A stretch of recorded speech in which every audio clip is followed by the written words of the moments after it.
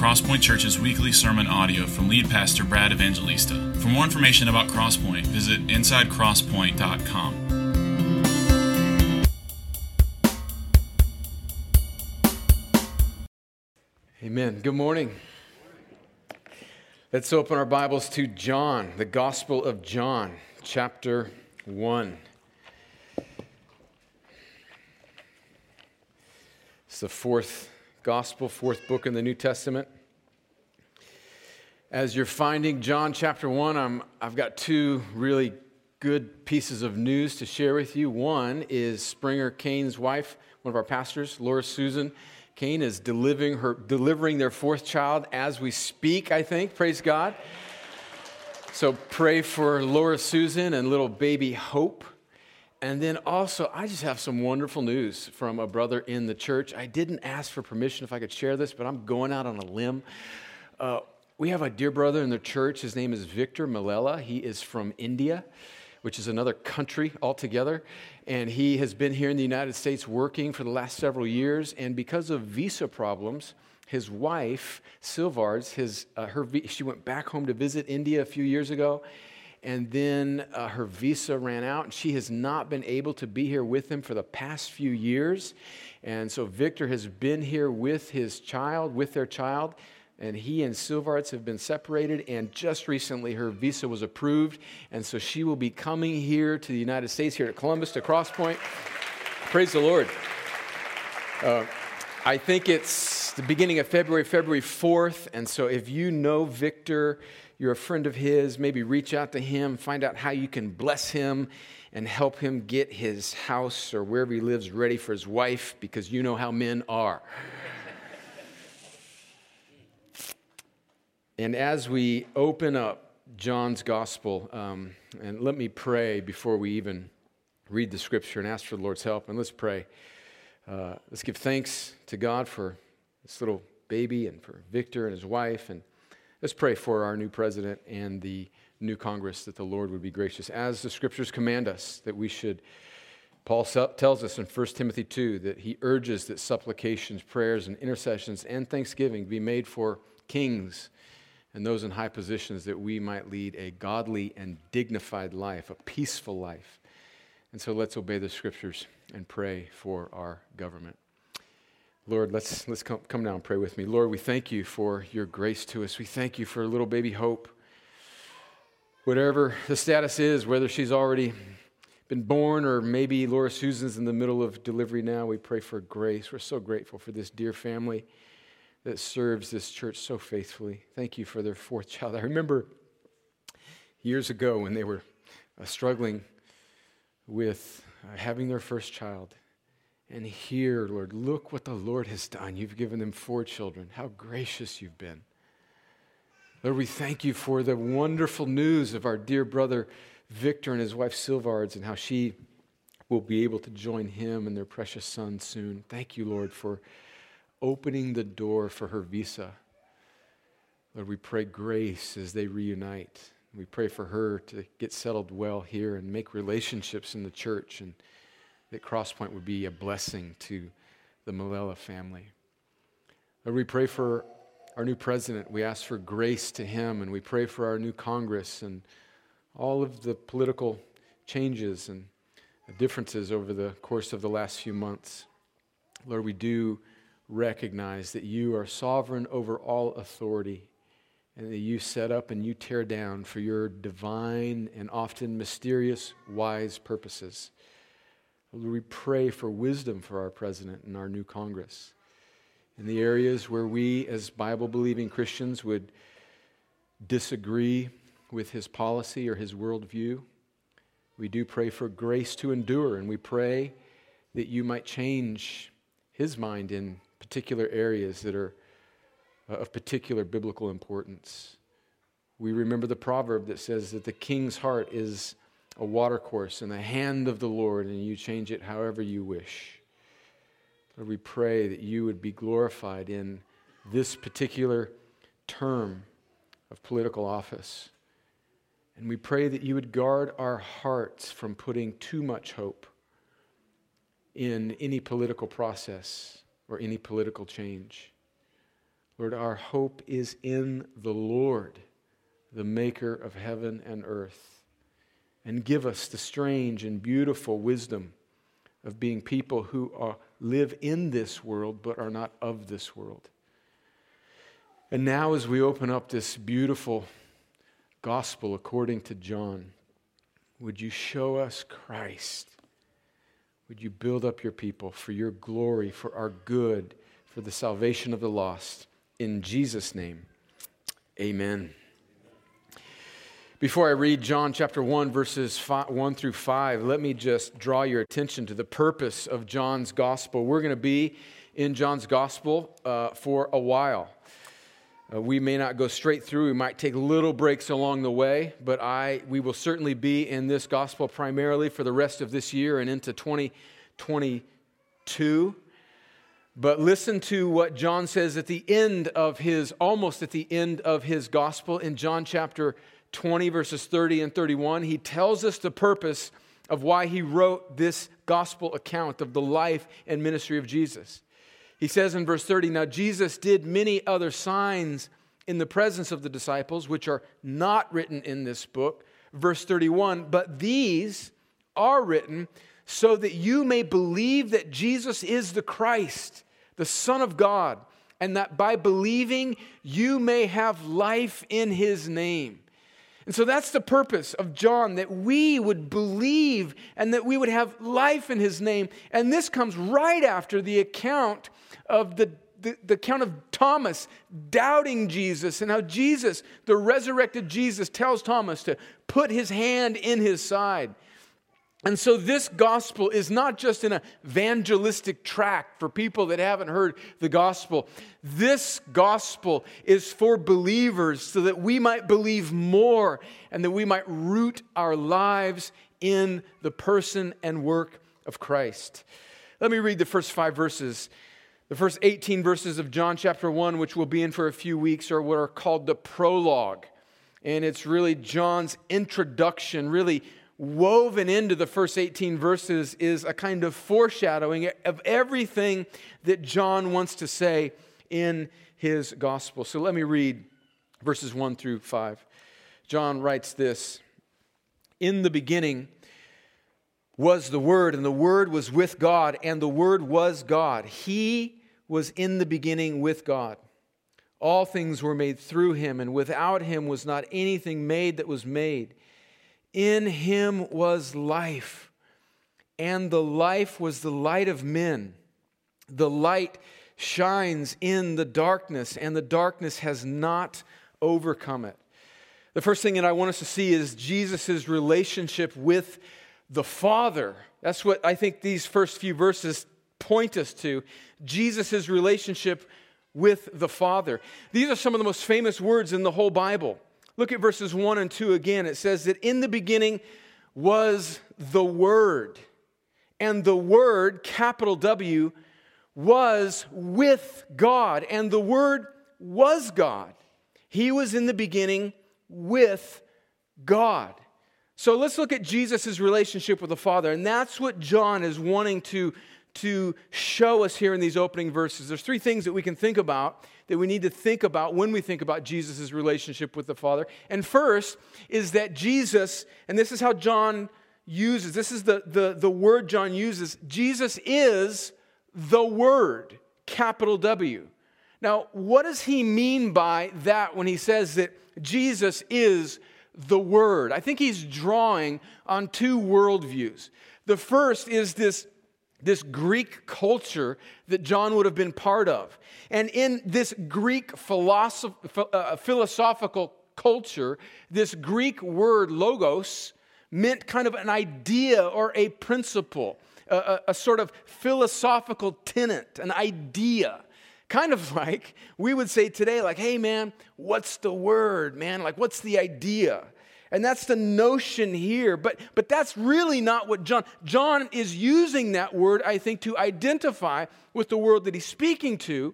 But I think he's drawing more primarily on what the Old Testament says about the Word of God. And what is the Word of God in the Old Testament? It's not merely an idea or a principle, but it's the action, the activity, the power of God made manifest in the world.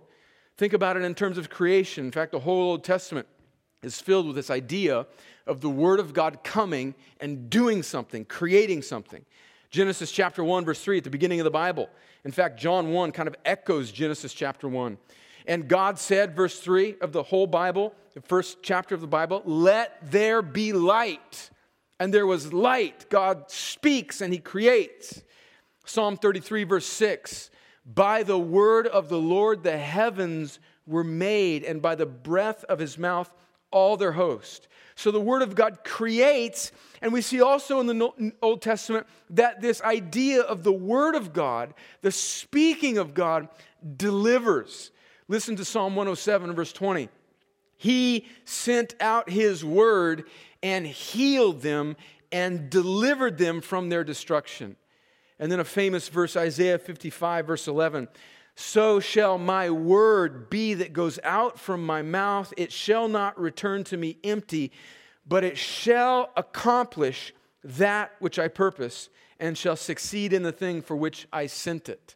And so you see in the Old Testament, and I think John is drawing on this when he calls Jesus the Word, that Jesus is the creation, the creative power of God, and He is the delivering power of God manifest. That's what John is drawing on here. The word encapsulates Jesus' entire ministry. And in fact, in a few verses, which we'll get to in the coming weeks, John chapter 1 and verse 14, John even defines it more specifically here. He says, "And the word," in case there was any doubt that John is talking about some sort of theoretical principle, He dispels us of that when he says in John chapter 1 and verse 14, "And the Word became flesh and dwelt among us, and we have seen His glory, glory as the only Son from the Father, full of grace and truth." And so it may not be natural for us in our language to speak of somebody personally as the Word, but that's how John opens up his gospel. And he's drawing on this Old Testament image of Jesus, the Creator, Jesus, the Deliverer, God, the Deliverer. And he's connecting with the culture around him, this idea, this principle, and it has become manifest.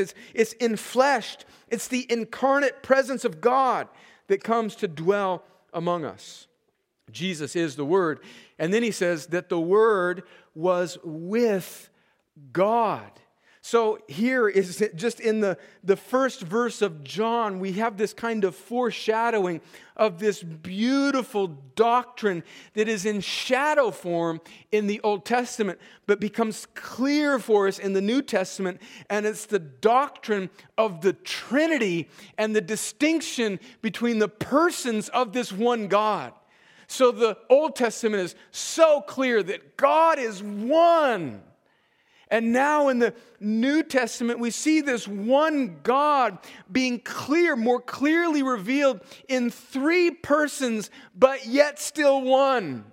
And you may be saying, how can we understand the beauty and the incomprehensibility of the Trinity? How can God be one and yet three? Exactly, it is inscrutable. God cannot be exhaustively defined by the human mind. But we can see this incomprehensible, inscrutable truth in Scripture, and although we cannot define it exhaustively, we can see it. And what should that cause us to do? It should cause us to worship and wonder at this wonderful God. And here, just in the first verse of John, he is foreshadowing, tipping us off to the doctrine of God Himself, the beautiful triune God. Why is this important, by the way? Why is it important that we see God as Trinity? Well, because that's who God is. That's how He has revealed Himself to us. But even on a more practical level, it is one thing to think of God as Creator and sovereign and powerful. But it's another thing to know that even before God created the world in time, God has always been Father. He has been Son.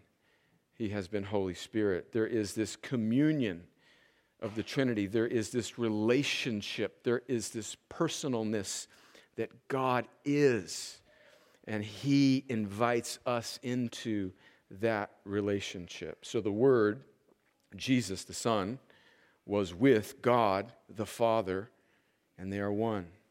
And then, lest we be mistaken about the true identity of this Word, this Son, He tells us that the Word was God. The Word was God, the very end there of verse 1. Now, this is a really important statement, and this is a verse. We know that the New Testament was written in Greek.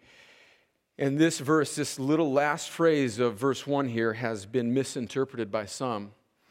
In particular, cults like the Jehovah's Witnesses that have wrongly interpreted the structure of John's Greek construction here. And because there is no article before the Word was God, they have wrongly interpreted that the Word is not fully God, but the Word was a God, a kind of lowercase g, a divine being, but not fully God.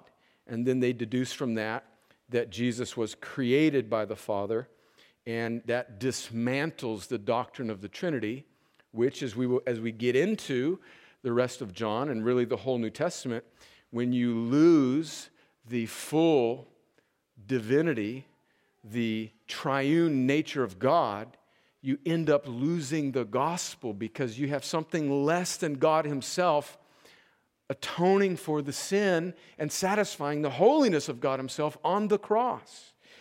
And this wrong understanding of how just simple Greek works has led to major theological errors throughout the centuries, and we see it manifested today in the Jehovah's Witnesses.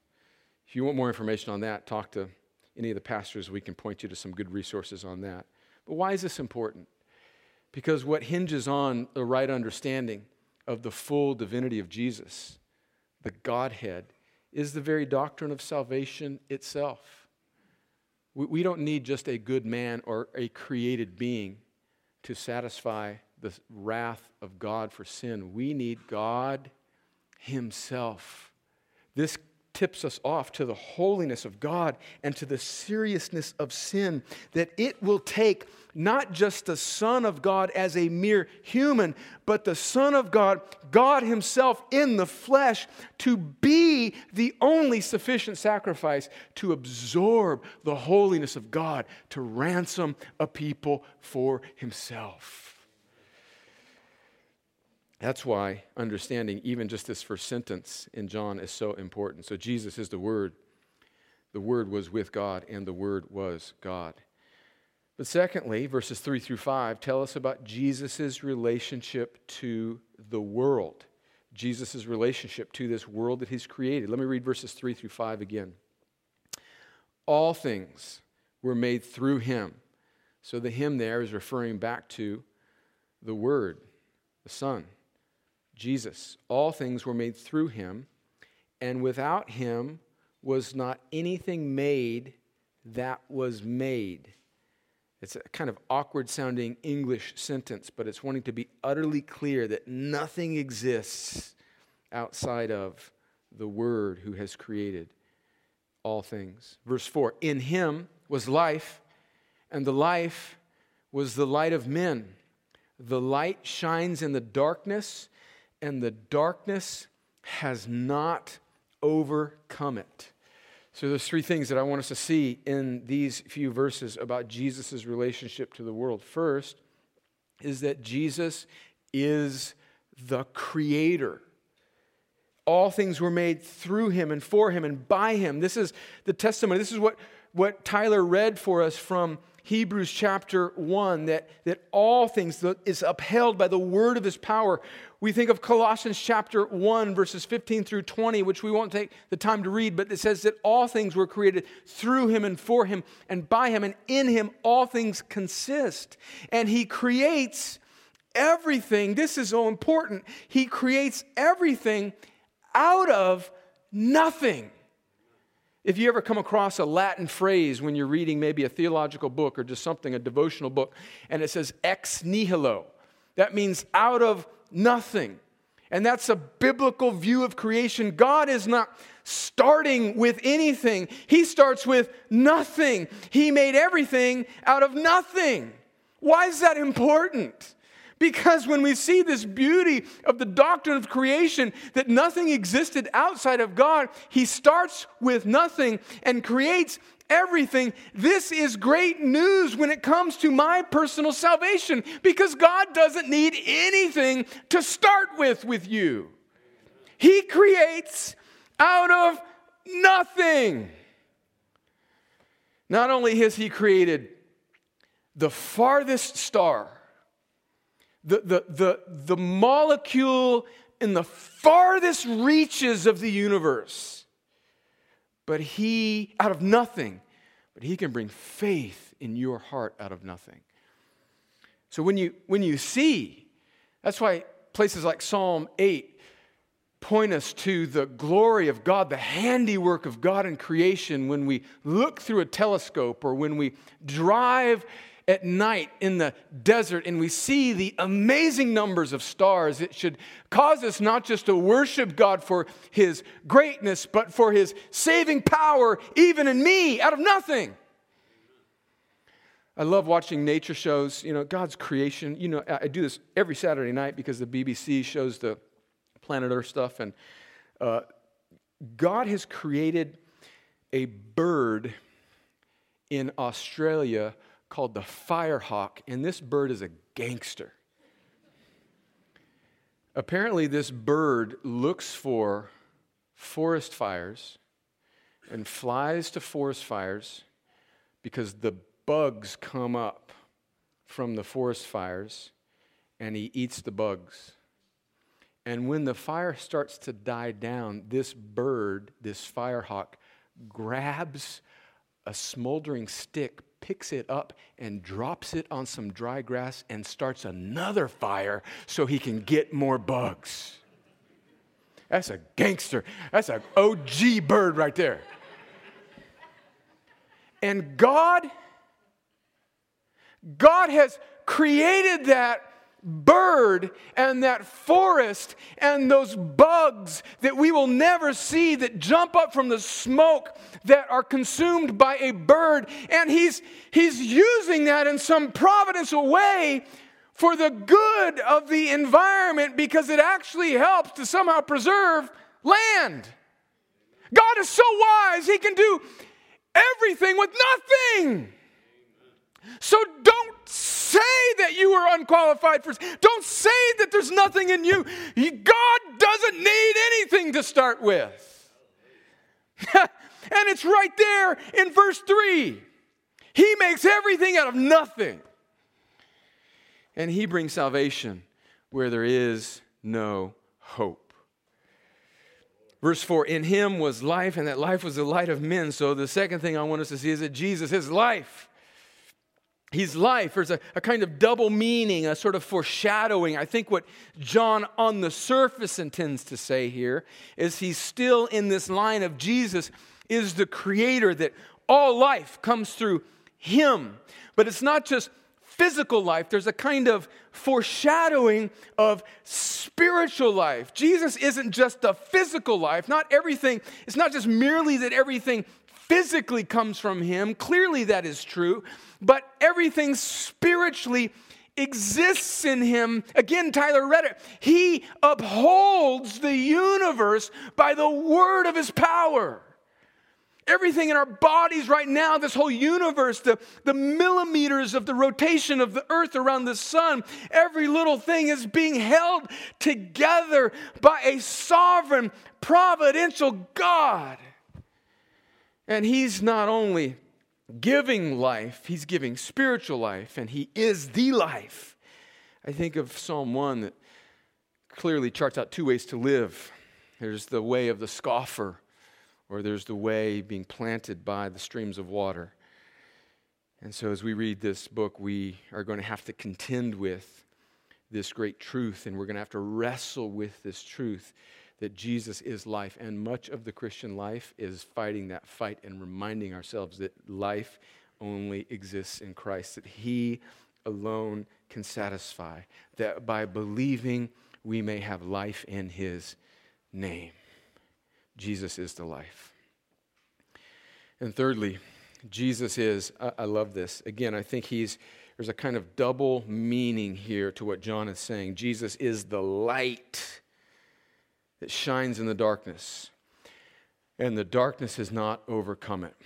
Again, I think on the surface, he's referring to the creative act of Jesus, hearkening back to Genesis 1, where God says, "Let there be light." And there's a kind of physicality to that. There's light, and the darkness is pushed back. It's subservient to the light. And clearly there's a physical aspect of that. When we turn on the lights in this room, the darkness can't overcome the light. The light is more powerful than the darkness in a physical sense. The sun is more powerful than the darkness, which is the absence of sun. But clearly there's a foreshadowing here of the spiritual work of Christ. He shines His glory, His goodness, and He invades. This is the mission of Jesus that we're going to read about in John. He not only creates, but here's what John is intending to show us in this opening of his gospel, is that this creator God, who is God Himself, becomes a man, and He breaks into His creation. He comes for us. That's the message of John, that this creator, this good God, this Son, comes for us. And He comes for us because we are fallen. Because this world that He has created, He has, for His wise, sovereign, mysterious, glorifying purposes, He has allowed it to fall into sin so that He might send His Son to break into the creation and to come for it and to shine its light in it so that He might be glorified and that we might believe. So as we begin this series on John, I conclude with just this exhortation, this lens, if you will. Let's read John. Let's bask in John. Not as a mere survey of the gospel so that we might know more about this text, although that is certainly a good thing to do, but that we would read it with what John is cluing us into here at the beginning, that the light shines into the darkness of this world and my life and our lives, and He's coming for us. Let's read it personally. So when we get to John, later on, John chapter 1, and we read where he encounters these two brothers, and he says, "Come and follow me." Let's read that to ourselves. When we get to John 2, and we read about Jesus at the wedding in Cana of Galilee, and we see that Jesus changes water into wine. Let's see past that and see that He's coming for us. He takes the mundane things. When we run out, when we are exhausted, when we don't have any more supply, Jesus turns our mourning into joy. He turns water into wine. When we get to John 3 and we read about His interaction with Nicodemus, and we read about the glory and sovereignty of God and salvation, that the Spirit of God blows where it wills, and that we must be born again. And our only hope is that God would give us new life. Let's read that personally. He's coming for us. And in John chapter 4, when we read about the woman at the well, the Samaritan woman, Jesus comes upon her, and it's this incredible interaction. He says, hey, go call for your husband. And she says, well, actually, I don't have a husband. And he looks right through her, and he says, you're right. You've actually had 5 husbands, and the guy you're with now is actually not your husband. And Jesus doesn't distance Himself from people like that. And oh, by the way, not only that, she was a Samaritan, which would have meant that she was an outcast according to God's people. And Jesus comes to her. And he explains to her the meaning of what it really means to worship God. And he comes to this woman who wouldn't have been qualified in the world's eyes, and oh, by the way, was the hated Samaritan. And he comes for his people. When we get to John chapter 5, we're going to read about this man. He's an invalid. He's paralyzed. He's on a mat. And he's been that way for 38 years. And he's dragging himself to this pool at Bethesda because there's this superstition. You know, we're goofy people. We like little, goofy superstitious things. Anything that'll work. We're vulnerable. And he's been on a mat, paralyzed for 38 years, dragging himself to try and get to this pool, thinking that if he can dip himself in it, he'll get healed. And because he can't move, people keep passing him by. And he's been this way for 38 years. And Jesus comes to him. He comes to him. And this man, he's not been that way for 6 months. He's been that way for 38 years. And Jesus comes to him. And he heals him. And when we get to John 6, and we see where Jesus feeds the multitudes and he walks on the water and he promises us that all that the Father has given me will come to me. Jesus announces that his mission will be completed. He will not leave any of his people behind. Jesus tells us that he doesn't merely just make salvation possible. Jesus actually accomplishes his salvation for his people, and he will do it. And it concludes Peter to say at the end of John chapter 6, where else can we go? After everybody leaves him, because the crowds leave him, the people that just go because they want to see a show, because they want to see a cool band, or because they want a nice vibe in church, eventually they fade away. Eventually they go. And Jesus says, are you guys going to go too? I mean, I just walked on. I mean, talk about people left Jesus after he walked on water and fed the multitudes because he preached a hard sermon. And Jesus says, are you guys, boys, you going to leave too? And Peter just concludes rightly, where else can we go, Lord? You alone have the words of life. And we're going to get to John 7, and Jesus is going to show us, he's going to say, who's thirsty? Who really wants to drink of this water which can only quench your thirst? And out of him will flow rivers of living water. And then we'll get to John 8, and we need to remember that it's not just this wonderful story in the Bible, but Jesus is coming for people like this. And there's this woman caught in the most shameful of experiences. She is caught in the act of adultery, and Jesus comes for her, and he kneels down with her in her shame with all of her accusers around her. He writes in the dust, and he says to the woman, no, I don't condemn you. Who is it that condemns this woman? Let him cast the first stone. Let him, who's without sin? And all of this accusatory crowd fades away, and Jesus looks at this woman who he has come for, and he says, get up, follow me, and sin no more. Jesus comes for people like that. In John chapter 9, we'll read about the man born blind.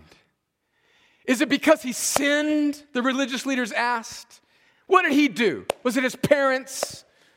What is it? Karma has caught up with this family because they're cheats and stealers and they haven't done all that they needed to do.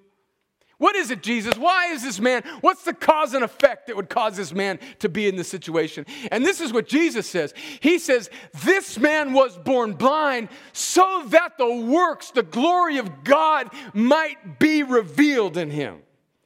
And he heals him. And then we get to John 10, and we need to remember that he is coming for us. He's the good shepherd. And when the shepherd puts you in his pasture, nothing will snatch you out of his hand. In John 11, come on now, John 11. Lazarus. We're Lazarus. Jesus is coming for us. And Jesus, this is amazing. Jesus, the one who knows that he's going to raise Lazarus from the dead. Mary and Martha, his sisters, are crying. They're mad at Jesus because Jesus took his own sweet time to get to the tomb of Lazarus. If he would have showed up earlier, he could have healed Lazarus before he actually died. And Jesus, knowing that he's about to bring his friend Lazarus back from the grave, doesn't shush the sisters and scold them for their sorrow. Jesus weeps with them. And so the glorious God who's coming for his friend Lazarus to bring him back from the grave has come to enter into the grief of his sisters. Jesus weeps, and then Jesus brings Lazarus back from the dead. Jesus is coming for his people, and his people start out dead, and he brings them back to life. And in John chapter 12, we'll read where Jesus now transitions and he sets his heart towards Jerusalem. And he begins the triumphal entry. And he says that if I be lifted up, I will draw all men unto myself. And then when he gets there, we read in John chapter 13, and we realize that this is the God, this is the Son, this is the Word, this is the Jesus that's coming for us. Jesus washes his disciples' feet. That's who's coming for us. Jesus, he washes your feet, man. That's a symbol for he washes the dirt off of us. All the dirt. In between the toes, man. He knows it all. Jesus washes the dirty, stinky feet of his people because he's a God who doesn't stay in heaven. He breaks into creation and he comes for us. In John chapter 14, we need to see that he's the God who comes for us, and he tells us, when I come for you, I'm going to prepare a place for you so that where I am, you may be also. In other words, when he comes for us, he reminds us that this place, this world is not our final home. And he says, I am the way and the truth and the life. And then we get to John 15 and we realize that Jesus comes for us and he tells us that he's the true vine and that we are the branches and that we must be connected to the vine. We must bear fruit. Our lives matter. Jesus comes for us for a purpose to bring his glory and goodness through us so that through our lives he might come for other people. In John 16, we'll get to it, and he teaches about the Holy Spirit. He says, I will not leave you alone. You won't be an orphan. I'm giving you a helper. I'm coming for you, and I'm going to stay with you, and my Spirit will be with you, and he will guide you into all truth. And then we're going to read in John chapter 17 this glorious prayer of Jesus, where Jesus is praying a priestly prayer, not just for his disciples, but for us. And he's going to pray, Jesus is praying for you. You know, in Romans chapter 8, where it says that Jesus is interceding for us. Well, we get a picture of his intercessory prayer in John 17, where Jesus says, Father, be with them. Glorify your Son now in your name and bring them into the fellowship that we have. And guess what, friends? Jesus' prayers always get answered. Jesus is coming for us. And then in John chapter 18, we read about how he's arrested and betrayed and denied. And we look at Peter and we don't shake our heads, but we know that we would have denied him just like Peter does. In fact, we deny him every day, but yet Jesus comes for us. And then John chapter 19, Jesus dies for us. The Creator dies at the hands of his creation, and God pours out his wrath on God, who satisfies the glory of God and gives us the righteousness of God so that we might be reconciled to God. And then Jesus rises again. He defeats death. The tomb is empty. He comes for us. And then in John chapter 21, Jesus, before he ascends to heaven, he eats breakfast with scared little Peter. And Peter, who just days before had denied him famously, Jesus, as he's frying up a breakfast of fish in John chapter 21, doesn't even bring it up. Peter, before I ascend to heaven, man, I'm about to build my church on you. Couple things we need to talk about. What was going on around the campfire? Come on. Jesus doesn't even bring it up. But he tells Peter who he's come for. This man who failed him so disastrously days before, he says, Peter, feed my sheep. Feed my sheep. Don't worry about John. Don't be jealous. Get your eyes off of that. Feed my sheep.